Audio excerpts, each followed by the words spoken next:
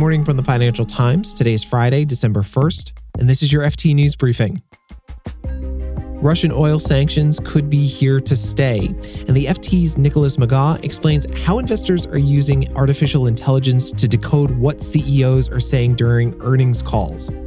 Plus, markets are banking on interest rate cuts sooner rather than later. Yes, interest rate cuts might sound fantastic, but really deep recessions don't sound super fantastic.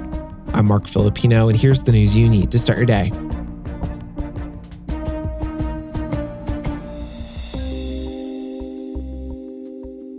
The U.S. wants to cut Russia's oil and gas revenues in half by the end of the decade. That's what top U.S. energy diplomat Jeffrey Pyatt told the FT. Pyatt said the West should keep sanctions in place for a lot longer. That would, theoretically, make it harder for Russia to invade another one of its neighbors. Now, even with the sanctions, Russia is still exporting a lot of oil. It's been able to get around a Western price cap. But the International Energy Agency says if the West keeps up its sanctions, Pyatt's goal could be a reality.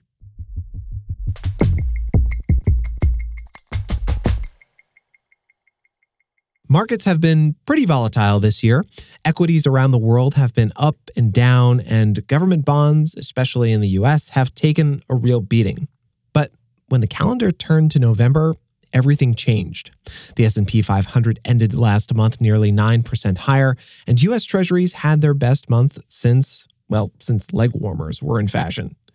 Here to talk about why November was such a totally stellar month is the FT's markets editor, Katie Martin. Hey, Katie. Hey, how are you doing? So, Katie, why were investors so confident in November? It's been a funny old month. Sure has. Really what kind of fired people up in November was a set of payrolls data from the States, which showed that the pace at which the US economy is adding jobs has slowed down quite markedly. And this has really encouraged investors who've been sitting around all year thinking, are we there yet? Are we there yet? Has the Federal Reserve finished raising rates? It's finally given people enough confidence to think, maybe they actually have finished raising rates. And the mood music from the Fed itself has been, we're going to tread a little bit more carefully now. We've been very aggressive. We've raised interest rates really hard, really fast. Maybe it's time to sit back and take stock. And for markets, this just changes everything. Yeah, and something I found really interesting, Katie, is that some members of the Fed, they're being even more explicit about what they think about interest rates. Yeah, so just the other day, we had some comments from Christopher Waller, who is a hawkish member of the Federal Reserve.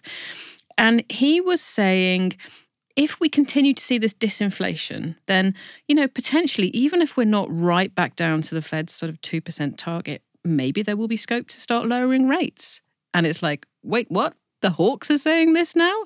Now, this is not the sort of comment that the Fed starts chucking out there if it feels like the market is going too fast or is going in the wrong direction. So that's quite significant that the Fed is saying, as you were, carry on, no objection from us if you want to price in, quite aggressive interest rate cuts. Yeah, but still, Katie, there have been cracks in the global economy caused by higher interest rates. I mean, are investors maybe unfurling the mission accomplished banner too soon? Because, interest rates may drop, but even if they do, doesn't mean we're clear of a recession yet, right? So one of the things that's worth bearing in mind is if we do get to the point where the Fed is cutting interest rates sooner than you might previously have anticipated, that kind of sounds good from the point of view that higher interest rates generally hurt stock markets and push up bond yields. So it sounds good the Fed, starts cutting again, but think about why would it start cutting sooner? It would only start cutting sooner than you previously anticipated if inflation is still running above target, if something terrible happens. Right. This is the parachute, and you only use the parachute if you're falling out of the plane. Yeah, exactly. You got to think about, be careful what you wish for. Yes, interest rate cuts might sound fantastic, but really deep recessions don't sound super fantastic to me anyway. So you have to be a little bit careful kind of what the framework is here. Right now, the market thinks that the Fed is going to achieve the impossible. It's going to achieve this soft landing. And look, that could be overly optimistic. I don't know, you don't know, nobody in the market knows, but it wouldn't be the first time that the market has got this stuff wrong.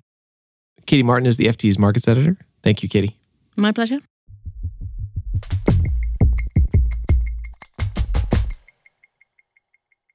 When the chair of the Federal Reserve speaks, investors everywhere pay attention.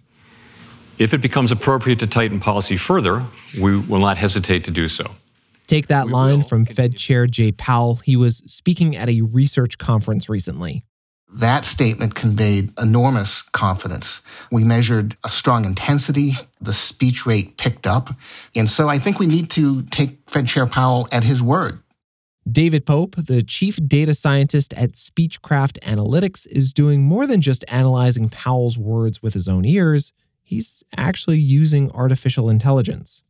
And while that's handy, what happens when this AI technology is used on chief executives and it starts to change investor strategy?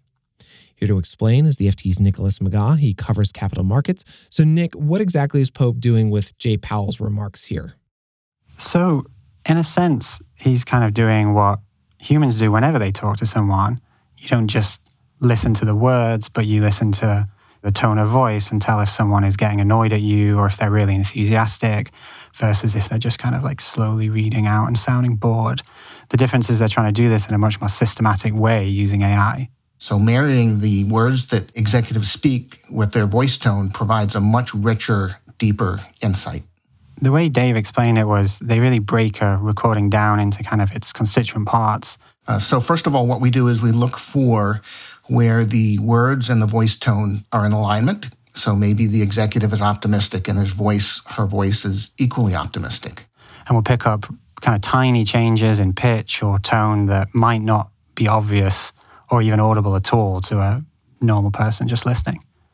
More interestingly is when there's a divergence between the words that are spoken and the voice tone. And that reveals that perhaps the executives doesn't actually believe the meaning of the words that they're speaking. Okay, so Nick, where are we starting to see this AI technology being used? Like, how is Dave using it? In theory, you could apply it for any type of recording, but it'd be especially useful in situations where you will have multiple examples from the same person over time. And so that makes it particularly useful for, say, company management who speak at their quarterly earnings calls, plus industry conferences and presentations and so on. So we create a baseline for each speaker, and then we look for deviations from that baseline. Dave had a nice example where we looked at an earnings call from earlier this year from Illumina, which is a healthcare company that mainly does gene sequencing, but had been under a lot of pressure over an acquisition that it had done a couple of years previously, Grail. The voice tone of the CEO, D'Souza, was quite shaky, but really sort of went off the rails when the topic of discussion turned to the Grail regulatory process. In terms of Grail, the path to divestiture I'll answer your question on what's the path. The overall company, Illumina, was having regulatory issues from competition authorities, and it was also under pressure from activist investors. And the nervousness reached a heightened peak around that topic. His answers, if you just looked at the words, were fairly positive. But every time that topic came up, when you look at the actual audio of it, the pace changes, the pitch changes. There's even at one point an audible gulp. We expect to get decisions around the two most important appeals in that time frame. So about a couple of months after D'Souza resigned. I see. So if I'm an investor and I see the AI picking up on that nervousness in Francis D'Souza's voice, I might say, hey, that makes me nervous. I might sell my shares. That's super interesting. So Nick, do you think that people will start doing that on a wider scale, making investment decisions based off of AI?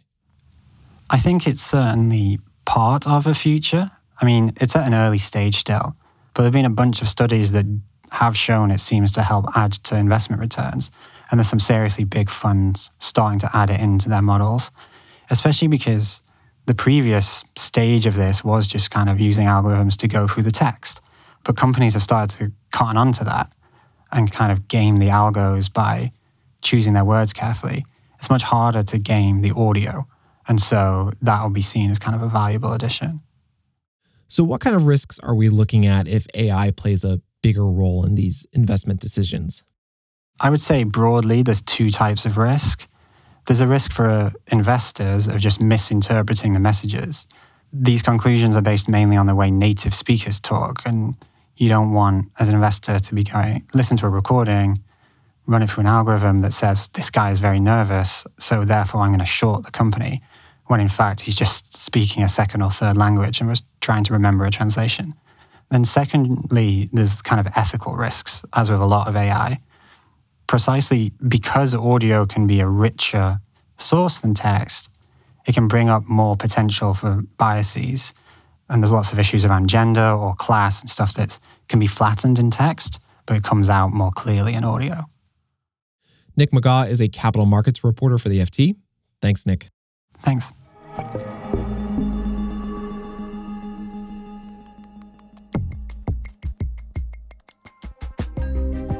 You can read more on all of these stories at ft.com for free when you click the links in our show notes. This has been your daily FT News Briefing. Make sure you check back next week for the latest business news.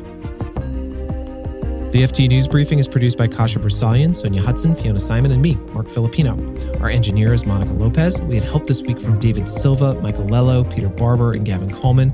Our executive producer is Topher Forhez. Cheryl Brumley is the FT's global head of audio, and our theme song is by Metaphor Music.